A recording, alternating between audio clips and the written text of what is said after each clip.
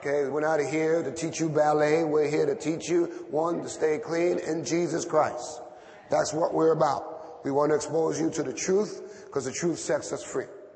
So I'm glad that everybody's here. There's so much going on. If you have your bulletin, you can wave it at me. Nobody has their bulletins. All right. In our bulletins, there are several announcements that I need to really make, and I want to make sure first that you know our yellow card system is a feedback for us. You put down your prayer requests. We pray over your requests, and there are numerous people here who already God has answered their prayers. So make sure that you're aware of that. Towards the end of the service, we'll do that. There's a bunch of new flyers going out. Rescue me from religion. This is amazing. The artwork here. I mean, Liz really goes all out for these things. Don't let them go to waste. Take about 4 or 5, 10, 20. Give them out to your friends, your family. Invite them in. Amen. Also, we have a women's, it's not a breakfast. I don't think they're able to get up so early now these days, especially in the winter. So they moved it to a brunch. Amen. And it's going to be happening on the 31st, Hallelujah Day, I guess. And it's going to be from 11 o'clock to 1:30. Come on down and make sure that you participate in this. If you're a lady, please bring your daughters, bring your mothers, bring your aunt, bring your cousin, bring your neighbor, bring the lady who does your hair, the lady who does your nails. Just make sure that. Also, there's a women's retreat coming up November 20 and 22nd. If you've never been on one of our retreats, it is an awesome time up in the hills of Deer Park. The accommodations are as best as they can be, but oftentimes we need to be made uncomfortable so that we can realize that without Jesus, we can do nothing. Amen. The marriage retreat, November 20 and 22nd. We're maximizing that weekend. I'm a little concerned that the church is going to be empty that day because the marriages will be up in the retreat, and so will the women. The marriages, although we're not going to Deer Park, we're going to Twin Pines. And it's supposed to be a very lavish place, a weekend away. So if you're a married couple, please see Elizabeth, see Claudio. They'll give you the information. Put down your down payment so that you can make sure you participate in that. There's also a men's retreat, December 4 through 6. I encourage you also, if you're a man, to come up there. Last time that I was up in that mountain, my car turned over and I almost died. And I told my son we were going back up. And he said, this time, make sure we walk down. So, we're going to go back up there and do that. There's a great deal of other things going on, fellowships. Please make sure you see me if you're not aware of them. We have information out in the lobby from legal services to ESL classes. We're here to help. We're not just here to, set up the place so you can come and just sit. We're here to help you. There's a need that you have that's going to allow you to grow in Jesus Christ. We're here to do that. So in the lobby, when you go out during fellowship and have your coffee, you'll be able to do that. This evening at 5 p.m., we have a guy coming in from California, special guest speaker, the service downstairs, a guy by the name of Smalls. He's been ministering to a great deal of the stars in Hollywood and bringing them to Christ. So I encourage you, if at 5 p.m. you're absolutely doing nothing, come on down and be with us. Amen? I'm trying to get through this before I lose my voice. Anybody know what this is? Come on now. This is a baby bottle. I was recently at a missions conference, and I ran into a group of volunteers who just gave their lives over to helping pregnant teenagers. And I was moved by it because they weren't teaching them to have an abortion. They weren't teaching them to give up their babies. They created a home where they can come in and they can get the care that they need. And of course, they minister them Jesus Christ. It's called the Alpha Care Center. It's located in Albany. And when I met the people, I asked them, how can I help them? And they told me, well, of course, pray for us and financially. But they needed supplies. And they said, if you can get us some baby bottles, we would be truly blessed to be able to have baby bottles for these babies. So, of course, being Pastor Gus, being crazy like I am, I spoke to the congregation on Wednesday and I said, you know what? We're going to go beyond these four walls. And we're going to start helping ministries that are doing the work that we can't do here. can you fix the feedback on this? Thank you. So what I need you to do is, someone brought in their first bottle. Look how pretty that is. We have a box in the back, and I want you for the next 30 days to gather as many baby bottles as you can. They got to be new, not used. I know sometimes we want to be used. And I want you to bring it and just drop it in the box in the back. There's a huge sign back there. Artie, wave at me, Artie. Artie's doing the wave over there. You see that? It goes right in that box. Understand what this is about. This is about young girls, and a lot of them are coming out of Manhattan and the Bronx. They're going all the way upstate, and they're being fed the Word of God and given the hope that they can be mothers. And that's important that we're able to give to that. So I encourage you to help out with our baby bottle drive. I'm going to pay the delivery fee, but I need you, the congregation, to bring baby bottles and put them in the back. And if you have clothes, if it's something that you would not put on your child, please don't bring it. Make sure it smells like Downy. It's in a clear plastic bag, and it says boy or girl, and you can bring that too, and we'll give it to them. This church wants to be a blessing. We don't just want to play church. We want to be the church. So I encourage you to give up your little Starbucks double latte and get a baby bottle and bring it in. Amen? Let's pray. Let's bow our heads. Hallelujah, as we get into God's Word. Pastor Edmonds away on a mission conference. Oftentimes we are invited to go and share what God is doing here at 360 Skimmerhorn with some people. Sometimes some people on farms, sometimes some people in cities, and they're excited about what's going on at 360. And a lot of them are partnered with us. So Pastor Edwin is in a mission conference, making sure people know what's going on here. Pastor Raymond is in Peekskill, also in a mission conference, making sure that people know what's going on here in Brooklyn and how they can continue to help us. So keep our pastors in prayer. Just know that when we're not here, we're not home sleeping. We're out there doing what God has called us to do, and your prayers go a long way to keeping us and strengthening us for the work that God has set before us. Let's pray. Father, I thank you because we know that you are already here in this place. We've come here from near and far, and some of us are weighed down by the cares of this world. I pray for the next 40 minutes, Lord, that you would lift the cares and the worries of this world, that we will be receptive to your word. We lift up our hearts before you. I pray that you would purge us and cleanse us and just remind us that without you we can accomplish nothing.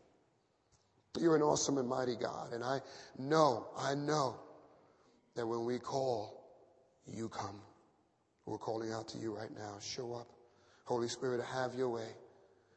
There's a person in here right now that needs a touch from you. And they don't know what to do next. They don't understand what the next is going to come from. But you're a God who has our life in your hands. Do with it as you please. Help us to be still and trust you. I pray this in Jesus' name. And everyone say, amen. And amen. Well, sit back for the next few minutes. I'm going to try to unfold the Word of God before you.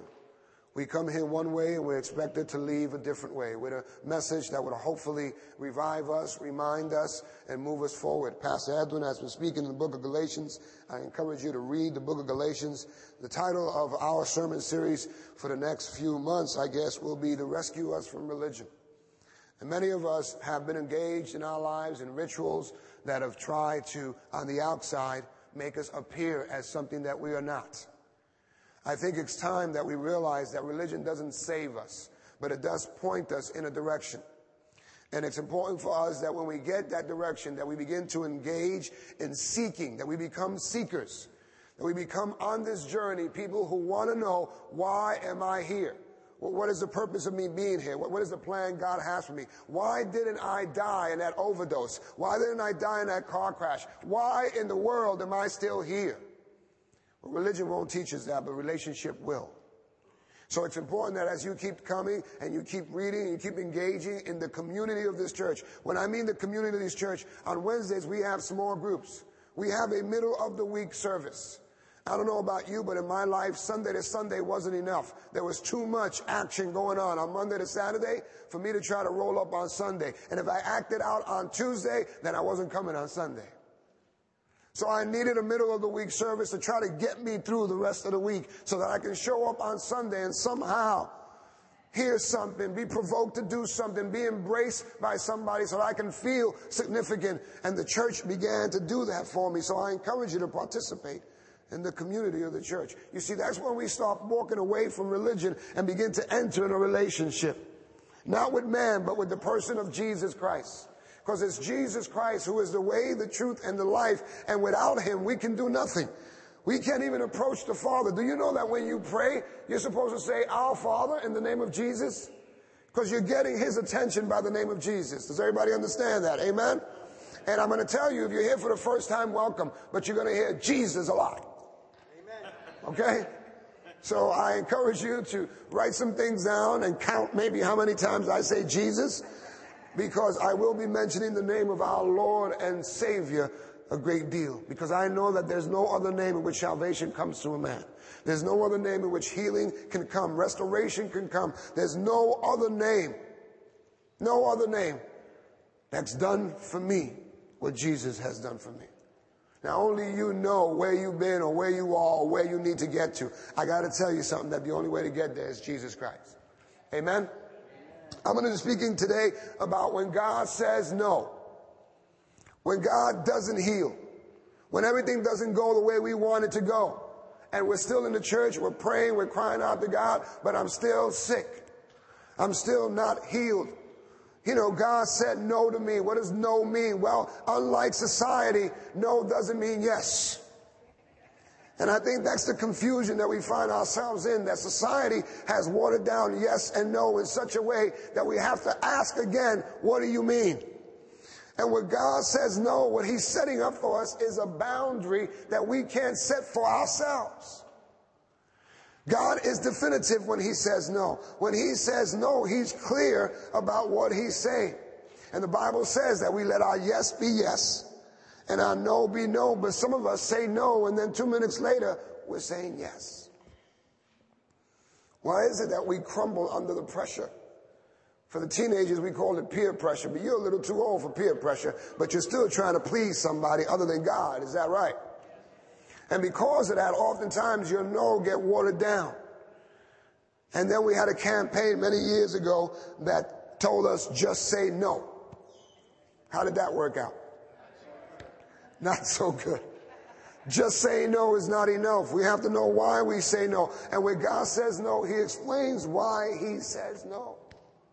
And it's important that we understand that. Listen, if God asks you to do some fantastic feat, wouldn't you? If God asks you to do something extraordinary, wouldn't you? But he's asking you to do the simplest things, which is to believe in me. Believe that I have your life in my hands, that I can be trusted, and that although you think that you cannot see me, I'm right there with you. Every step of the way, I'm with you. Now I'm going to put on my glasses because I need to see. And I'm going to take you to 2 Samuel chapter 7. When everybody have it, say amen. If you don't, God willing, it'll be on the screen. Amen. I need everybody to see the scriptures. We're reading from the New Living Translation. You have to bear with me. My voice is in and out.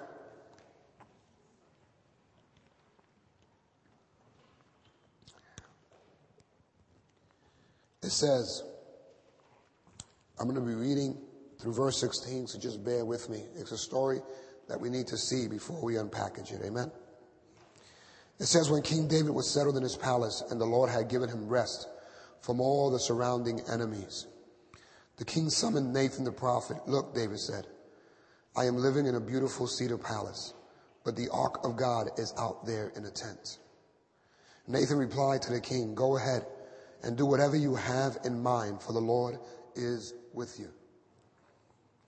But that same night, the Lord said to Nathan, go and tell my servant David, this is what the Lord has declared. Are you the one to build a house for me to live in? I have never lived in a house from the day I brought the Israelites out of Egypt until this very day. I have always moved from one place to another with a tent and the tabernacle as my dwelling. Yet no matter where I have gone with the Israelites, I have never once complained to Israel's tribal leaders, the shepherds of my people Israel. I never asked them, why haven't you built me a beautiful cedar house? Now go and say to my servant David, this is what the Lord of heaven's armies has declared. I took you from tending sheep in the pasture and selected you to be the leader of my people Israel. I have been with you wherever you have gone, and I have destroyed all your enemies before your eyes. Now I will make your name as famous as anyone who has ever lived on the earth. And I will provide a homeland for my people Israel, planting them in a secure place where they will never be disturbed. Evil nations won't oppress them as they've done in the past, starting from the time I appointed judges to rule my people Israel. And I will give you rest from all your enemies.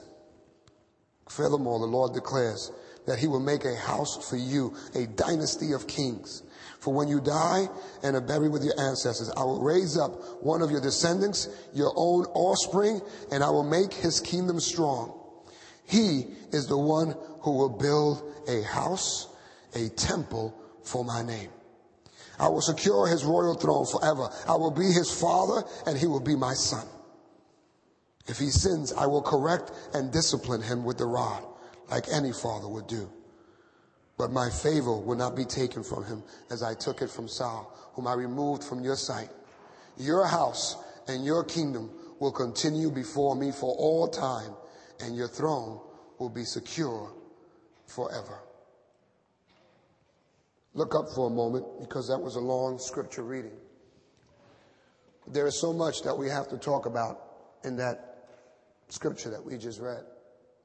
The first thing is that oftentimes we have sincere motives in why we do things. And there's an urgency in our lives to want to do good and want to bless people and be able to do that. But oftentimes we become crutches for people. You're listening to me. We develop these enabling relationships and we play God for some people. And God, in this particular version of the scripture that we just read, David was a mighty warrior for God. He had accomplished a great deal for God. If you're not familiar with the story of David, he was a little shepherd boy in a field that nobody acknowledged or even had an inkling. His own father didn't even notice him when they came to find the next king. And Jesse had to say, well, I got another son, but he's a little shepherd boy, and you don't want to see him. But God sees the heart of man, the heart of a woman, the heart of a young person. And he knows the motives of our hearts when we do things. And there are times in which God will say, no, you're not to do this. Tell me something. What is it about us that the same thing or the very thing that God tells us not to do, we do? What is it about, I don't know what you want to call it, your disease, your sickness, your madness, your insanity? Call it whatever you want, paint it, dress it up, any way you want. The truth of the matter, it's just out and out disobedience. There's nothing else to call it. If God says, this is what you're to do, then do that. We see in the Garden of Eden that God set up this paradise for them, and in the midst of that paradise, they still chose to do what he told them not to do. And for that, today, women, you have to have pain during childbirth. And men, you have to work. And the only way to get back to that place is by honoring God and being obedient. And in this case, David was pent up, pumped up. You know what? God should not dwell in a tent. He should have a palace so that people can come and see. But let me tell you something. God doesn't dwell in a building. God dwells in those who believe in Jesus Christ, who receive him as Savior and Lord, who repent from their sins, turn from their wicked ways, and run into the arms of God. God says that he doesn't want to dwell in a building. God wants to dwell in you. In each and every one of you. And someone will probably cringing right now in your seat and you're saying, in me? I'm kind of dirty, God. I'm not worthy. I don't know. But it's not up to you, is it? It's up to God and God alone.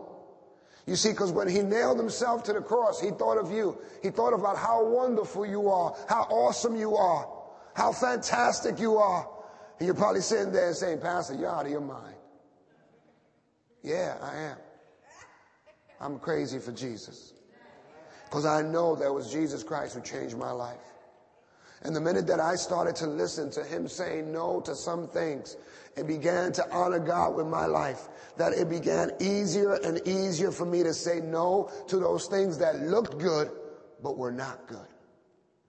Now, a lot of us have gone that way. When God said no, when our parents said no, when the police said freeze, we kept running. And God uses adversity and circumstances in our lives to get us to a point where we honor him in our lives. And I ask you again, if God was to ask you to do something extraordinary, which one of you would say no? But he's asking you to do something really simple. Husbands, he's asking you to love your wives as Christ loved the church. And you won't do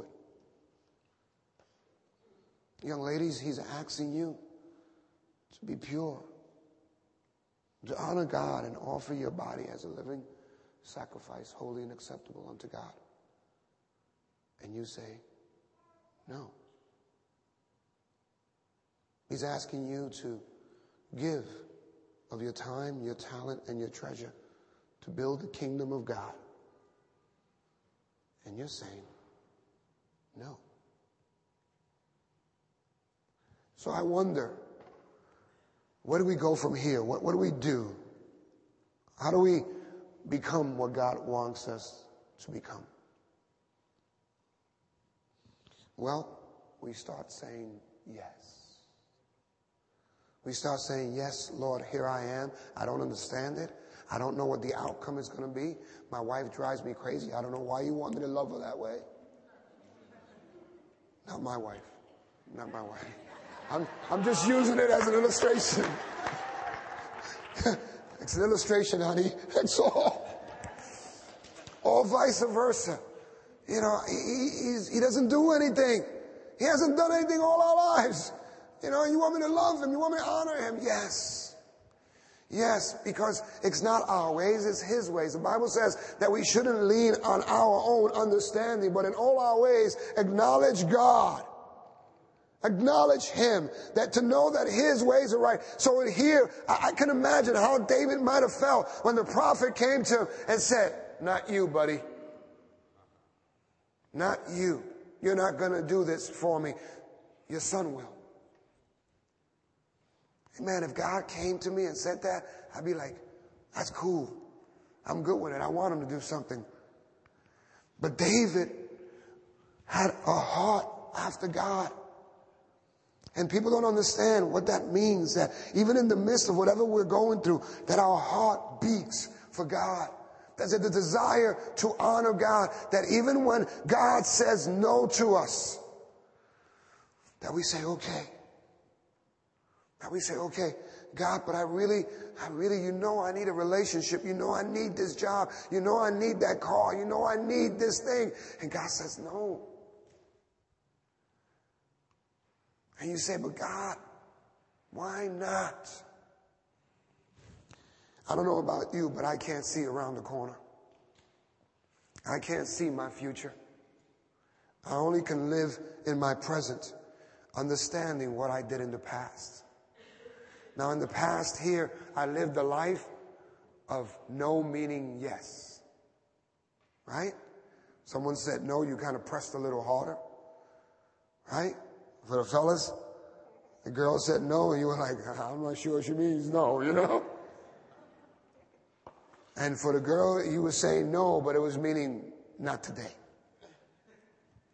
And we have to be definitive in our answers today.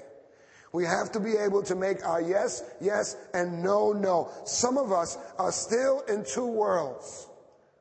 We sit on this fence and our no's mean yes and our yes mean no's. And God is saying, you have to understand that when God says no, it's definitive. It means that he knows best for you. And therefore, if he's saying no, he has something better for you.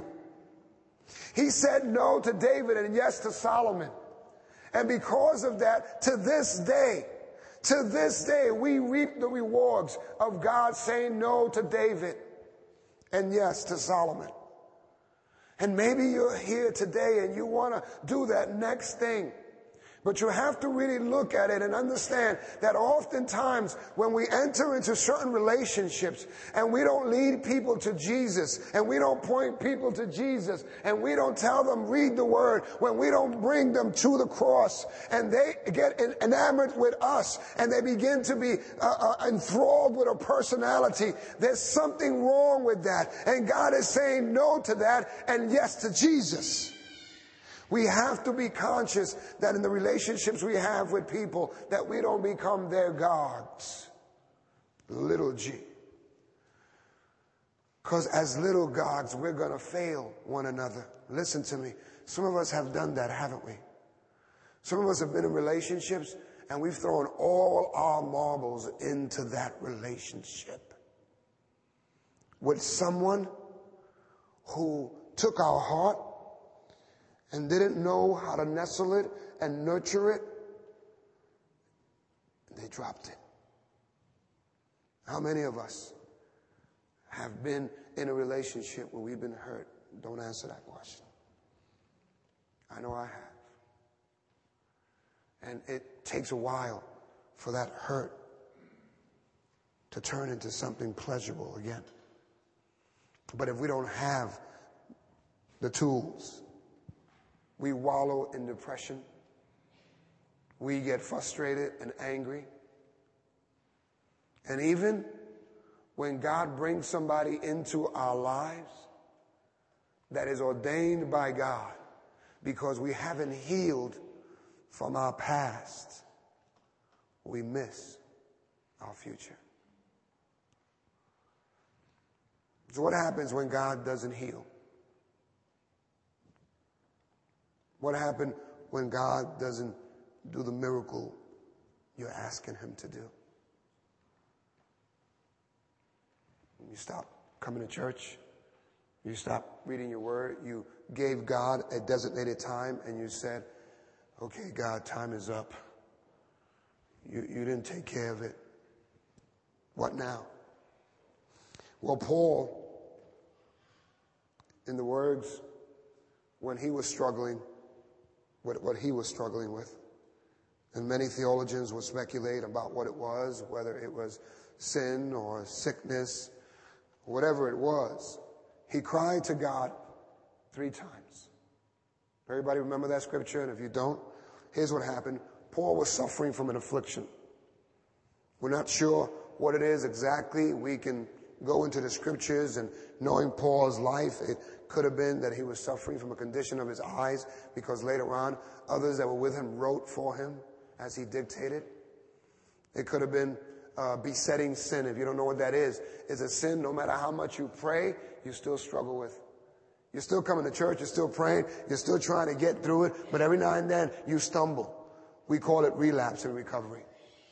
Right? You could be 3 months clean and then bam, you fall and you try and get up again and you're doing it. Well, sometimes there are sins in our lives that we continue to struggle with. Well, let me give you the secret to getting past them. The Bible says that without praying and fasting, some things will not go. Ooh, I just cussed. I used an F word in church. Fasting. What are you talking about, Pastor? I like my rice and beans.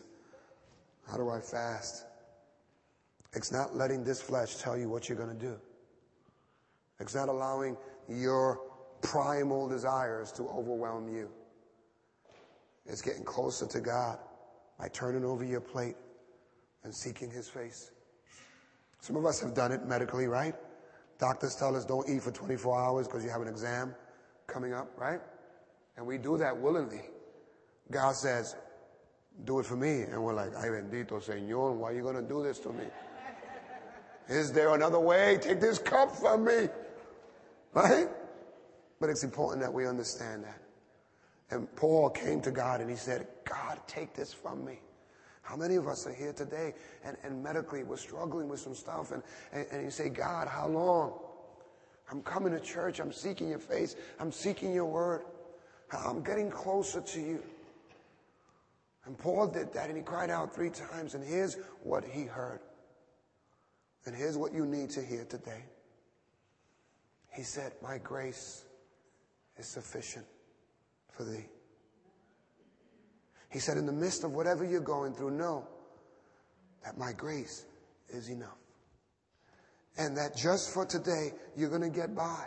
And tomorrow you'll get up again. And you try it again the next day. And you do whatever you have to do and you move into the next phase of your life and you put some days together. A lot of people come to church and they say, God, I'm here, heal me. I'm here, increase my bank account. I'm here and this late model vehicle, I need a new one. And we banter and we barter and we, try to bargain with God and God says no. No. You see, because it always turns out to be an issue of the heart. Now, I've invited you into my living room today. I'm not preaching. I'm having a conversation with you. Because I know that many of us, God has said no, and we're thinking that God means yes. And here we see that when God spoke to David, it was definitive. David didn't take up his little hammer and start measuring out and start building. What he did was he began to make it possible so that his son can then go and build. Now you're here today and God has said no to you in some areas of your life and you're still questioning, well, God, you know what I need. That's right. He knows what you need. And right now you need no. And when God says no, that's what he means. So what he's saying to you is, I know best. Will you trust me? Will you allow me to lead you in your life? Will you get off the seat and let me drive? How many of us still are coming and are not fully trusting God? And then you hear somebody tell you, you got to have faith, and you get upset. We have faith. The Bible says the size of a mustard seed, and our faith is in the person of Jesus Christ, that he is able. That on that cross, the Bible reminds me that he took all sickness, all disease, all pain, all hurt. He took it on that cross so I wouldn't have to. And I'm not minimizing whatever it is you're going through. And I know that I'm going through some stuff. I know that my family goes through some stuff. And I know that every family here, every person here goes through some stuff. But to know that God's grace is enough. To know that in the midst of whatever I'm going through, even when God tells me no, that God knows best and that I'm going to keep my eyes on him. I'm going to understand that my help comes from him. And what I'm going to do is I'm not going to lean on my understanding. I'm not going to keep trying to do it my way, but I'm going to sit and I'm going to trust God and allow him to be God. We got a bunch of slogans going around, right? Let go, let God. Let go, let God. Let go, let God. And we're still carrying around our luggage. We're still carrying around our hurts. We're still carrying around, the stuff that's happened to us. And God is saying, let go. Let go and let me. Let go and let me. And you say, no, but I'm going this way. And God says, no. God says, you're going the wrong way. You're heading in the wrong direction. And it's like Paul, flailing his arms and saying, no. But what do? How many of us have gone through stop signs here? Come on. Some people go. Stop signs are meant to get us to stop. That's what they're meant. Red lights are not meant for you to see if you're going to get caught. They're meant to get you to stop. If it's a four-way stop sign, you have to come to a stop and look before you proceed. That moment of looking is God telling you you're on the right path. Just keep going straight. I love this story because I know David's life. And I know that there are many times that David wanted to do something and God said, no, wait for me. How many of us run ahead and then want God to catch up? How many of us proceed to go through the stop sign when God says no, and we get engaged in a relationship? We take a job we shouldn't take. We go somewhere we shouldn't go. We do something we shouldn't do. And then we say, God, hurry up. Hurry up, catch up, because I'm in trouble. I said, no, over here.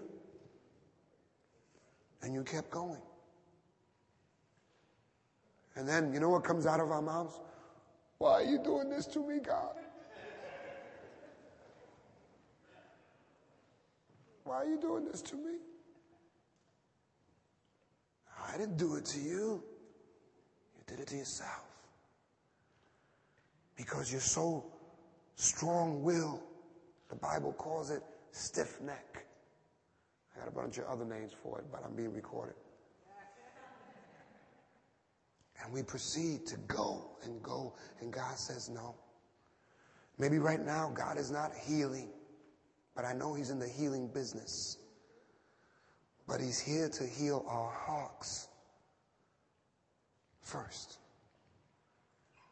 In the story of in the book of Luke, where the four friends bring their friend on a mat.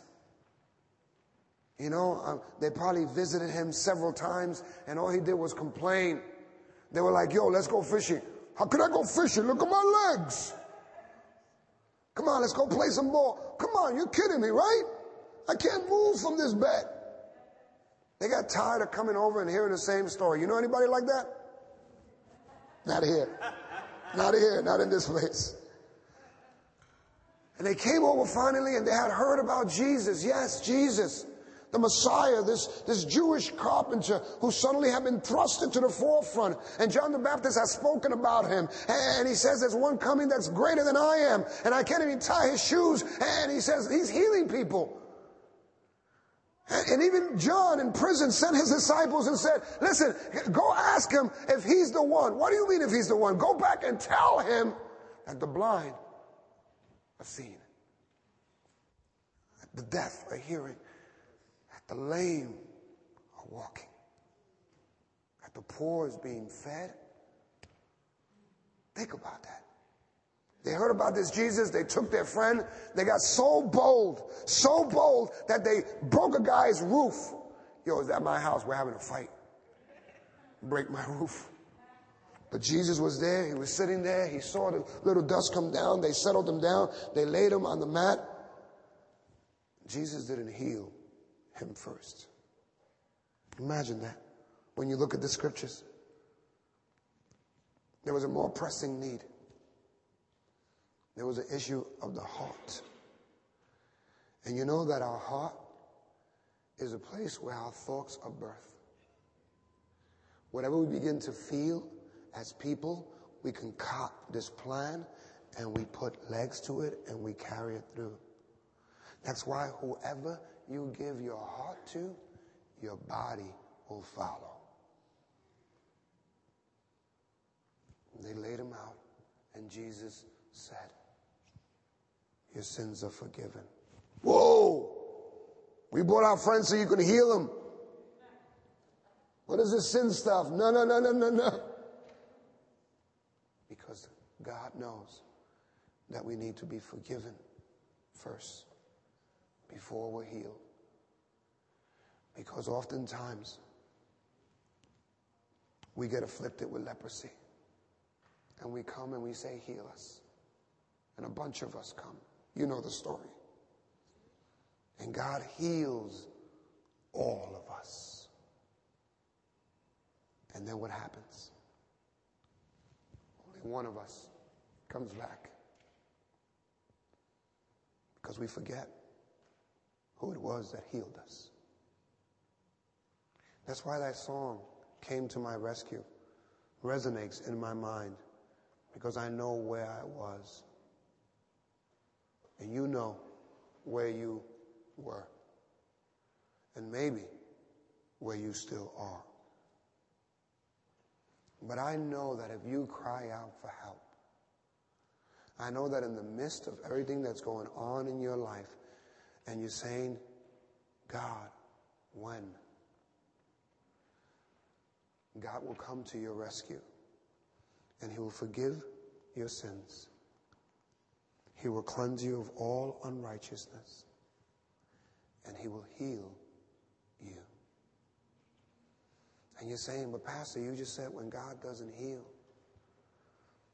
I said that even when the healing is not evident, because of my faith and because God's grace is sufficient for me, and because he is my strength, I get up, I brush my teeth, I comb my hair, and I put one foot in front of the other, and I try again. And I ask God to look into my heart and heal and forgive me from my sins. That's what this is all about. It's about our sins. So when God says no, it's because he sees ahead of you and he knows best for you and he has better for you. And he's saying, get out of the way. He's saying, let go. But right now, I'm saying no. And I don't need you to move ahead of me and then call me into this. I need you to heed my words and know that I'm with you. I pray that in this conversation you've heard some really evident things that first, the scripture has spoken about. And secondly, is that in the midst of whatever you go through, in the midst of whatever you're struggling with, in the midst of where you find yourself today, that Jesus is with you. One amen in the house. Amen. No. Don't say amen because the preacher said amen. I'm simply saying, is it amen in your life? Do you believe that Jesus Christ is with you?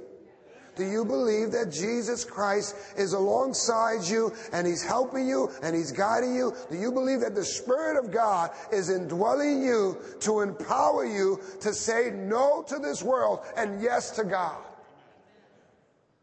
Because unless you believe that, you're going to keep going through that stop sign. You're going to keep sneaking past that red light. You're going to keep teetering on the very edge of danger. Now, I know Jesus is with me. And I know that wherever I go, he goes with me. Now, that's an image for you to just hold on to for a moment. Because I know when I was growing up, I went off the block to do my dirt. Because mom couldn't see me. But, damn, if I didn't know she found out. They always find out, don't they? Because there's nothing that we can do that will not be uncovered. There's nothing that we can do or say that we will not be held accountable for. In our relationships, let our yes be yes and our no be no. And know that when God says no, he has better for you. And know that if God has not healed you by now, that his grace is sufficient for you. Man, I'm jazzed up about that. I really am. I'm moved by the fact that there is a God who cares about me. And I know in the past that many people who cared and loved me said no, and I was like, you don't know nothing. Don't you dare say that to God. Because he knows. Yeah. Not your husband, not your wife. He knows it all. God knows it all. And he sees your life. And he's set a path for you to follow. So my prayer today is that you understand that Jesus is the lover of your soul. That he loves you and he cares about you. The guys are going to do a song for us. I'm going to come back. I'm going to ask you to do several things in response to this sermon. Hallelujah. Praise you, Lord. Hallelujah. Glory. That we would worship him to the very end. In the midst of all that goes on, that we would worship. Now, you know that worship is a lifestyle. It's not something we just sing a song to.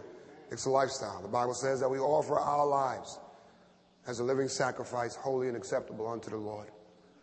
And that's so important for us to realize that we want to worship him to the very end. What is that end? That end is when I come face to face with Jesus Christ. All my questions will be answered. And if I come face to face with Jesus Christ, what more can I want? I'm going to ask the host to come forward at this time as we prepare to worship God in our giving. Now, God continues to do a mighty and awesome thing in this place and beyond this place. Again, I say that we are a church, a ministry, reaching people in recovery, their family, and their friends. And we're here to help. What you just experienced, these two gentlemen singing and using their talents, is because this church has helped them. And they now want to give back through their worship and through their talents. I don't know about you, but I think this church has helped you. I think Pastor Edwin stands here every single week after week after week, busting his chops. You don't know what he goes through at the end of a sermon. He goes into the room and he sulks because he's not sure that he did his very best. We're not sure. We just come out here and we do our very best and we say, let us present a credible bridge to Jesus.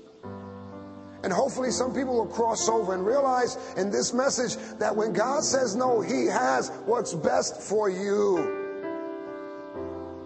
And maybe you're not feeling as good as you could. Maybe the doctors are saying something and you're not feeling it. And let me tell you something. God's grace is sufficient for you. And I'm going to believe the report of the Lord. That's what I'm going to do. And I'm going to embrace that truth. And I want you to know something, that when you give, you're sowing a seed in the life. When you bring your little baby bottle, when you bring your baby bottle for the next 30 days and you put it in that box, this bottle will get some formula that will be placed in the mouth of a child whose mother will be taught about Jesus so that she can then in turn teach her child about Jesus. That's how it happens. So when you give, understand that you're not giving unto me, you're giving unto the Lord.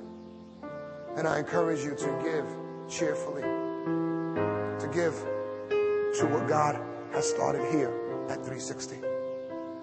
Let's pray. Hallelujah. Father, we just thank you. We praise you. We exalt you. We are so honored and so awed by your presence here today. Lord, I don't know what we would do without you. We only know that you set a path before us, and we should allow you to guide us. So guide us and teach us. Remind us of your strength Remind us of your love, of your mercy, and your grace. Use this moment as we give as an act of worship. Bless the offerings and tithes that will be collected.